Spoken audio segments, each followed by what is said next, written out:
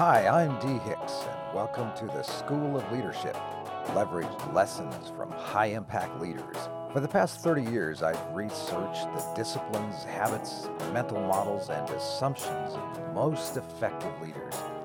This podcast takes what I've learned from over 2,000 of these influencers and distills it into practical tools and tips you can use immediately. So let's get started. Well, good morning, or afternoon, or evening. Don't know what time of day it is that you're listening to this. Hopefully you do. Hopefully you know what time of day it is. I'm not even really sure what day of the week it is that you'll be listening to this, because I think we try to release these on Tuesdays. We've been kind of playing around with when is a good time to release them, and we're not really sure. We've played with Mondays, Tuesdays, Wednesdays. A couple of them have gone out on Fridays, and some of these podcasts, I think we've got 20 or 30 of them by now, something like that. These podcasts, we've just been playing around to see which time would be the most convenient for you.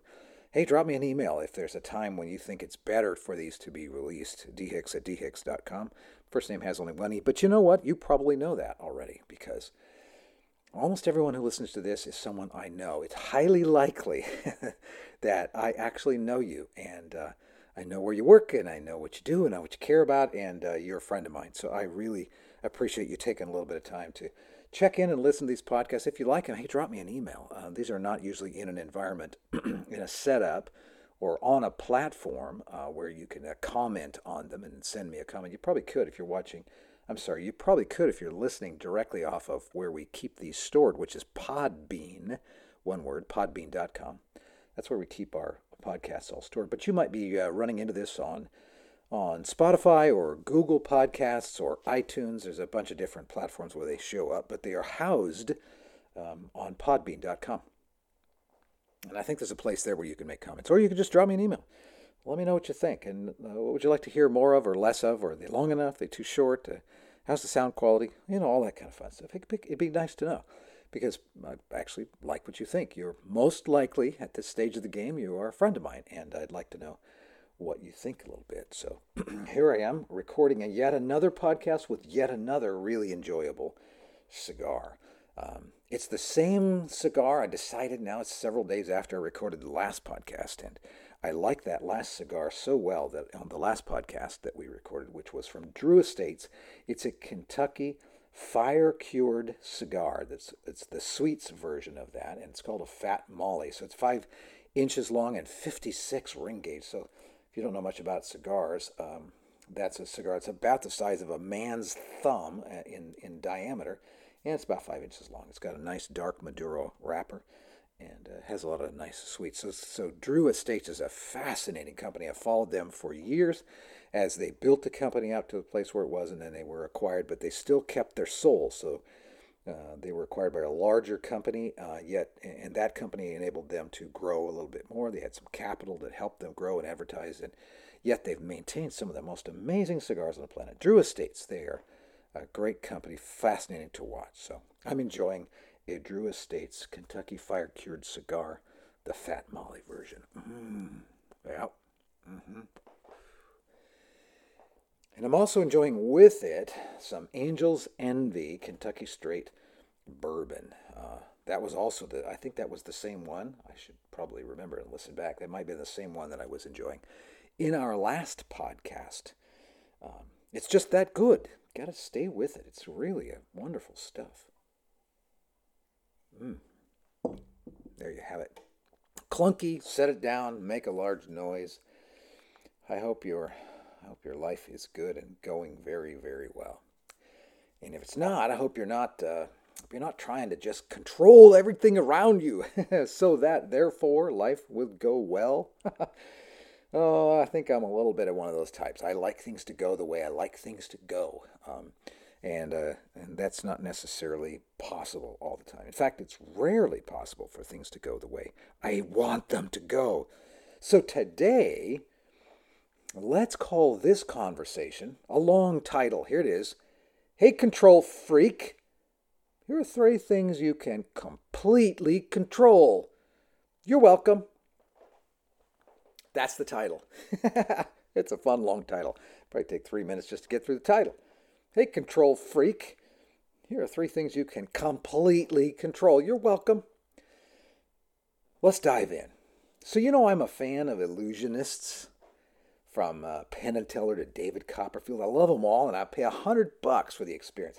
I know they aren't sawing people in half or levitating or pulling white tigers out of thin air or catching bullets in their teeth, but I love watching them anyway. I know I'm being duped. I know I'm being tricked, but I still lean in and I cheer with amazement. It's just plain fun. All the while I'm asking, how did he do that? I know it's not real. I know it's an illusion. It's like that with control, too. It's an illusion. It's a delightfully entertaining illusion. Believing that we can control what we cannot is an expensive illusion as well. Knowing this hard, cold fact makes all the difference. It took me a long time, 60 plus years to be frank, to discover this truth, because I am a card-carrying control freak. By the way, when people call me a control freak, I usually correct them. I'm not a freak. I just have precise expectations. I don't know. Now that I think about it, maybe I just proved their point. In a world full of opportunities to exert my exceptional abilities to manage people and projects and plans and problems, I've discovered that I'm actually in control of only 3 things. First, I'm in control, therefore responsible, for my behaviors. My words and my choices and my actions and my reactions, I am in control of all of them. Even my habits and my disciplines are under my purview. I'm in complete control of my behaviors. No one else, no other force, no circumstance made me do that. Second, I'm in control and therefore responsible for my perspective. How I look at myself, at the world and my place in it, at the experiences that come my way, and at my people is truly a choice. Anything can be viewed from different perspectives, each factually accurate in their own way. The weather forecast says it's a 50% chance of rain. I can look at it as a 50% chance that it will rain, or a 50% chance that it will not rain. Both are true. The latter has different consequences for me than the former. I can look at an annoying behavior and guess someone's motivations. He's lazy, he's self-centered, or he's doing the best he can. Both may be correct. I can look at a global stay home, stay safe order following the COVID-19 pandemic outbreak as restrictive, or as an opportunity to get a lot of projects done around the house. Both are correct. I'm in control of my perspective, all the while not trying to deny or change the facts on the ground. Third, I'm in control and therefore responsible for the very short list of people whom I trust. And by trust, I mean rely on. I'm in complete control of deciding upon whom I rely for the simple as well as the sublime elements of life. I'm in control of what I rely on them for specifically as well. Relying on a numbers guy, for example, to see the value in that which cannot be measured is not a very good choice. Trusting someone who's not at all detail-oriented to lead a project that requires precision is kind of silly. Trusting a selfish person to serve others without credit and in the background is just plain folly. Relying on a risk-averse team to take a chance on something that may fail leads to frustration for everyone. So you see, I am in control and therefore responsible for whom I trust. While I cannot and should not try to control most of what goes on around me, I am responsible for controlling these 3 things. Everything else I try to control is futile. My efforts to impose my will on other people or groups or the economy or the weather may accidentally lead to a desired outcome and might even convince me that I caused that outcome. But rest assured, that's an illusion, and an expensive illusion. Here's a final observation. Exerting control over my behaviors, my perspectives, and the short list of people whom I trust is actually in and of itself a full-time job. Done well, I won't have time to control much else.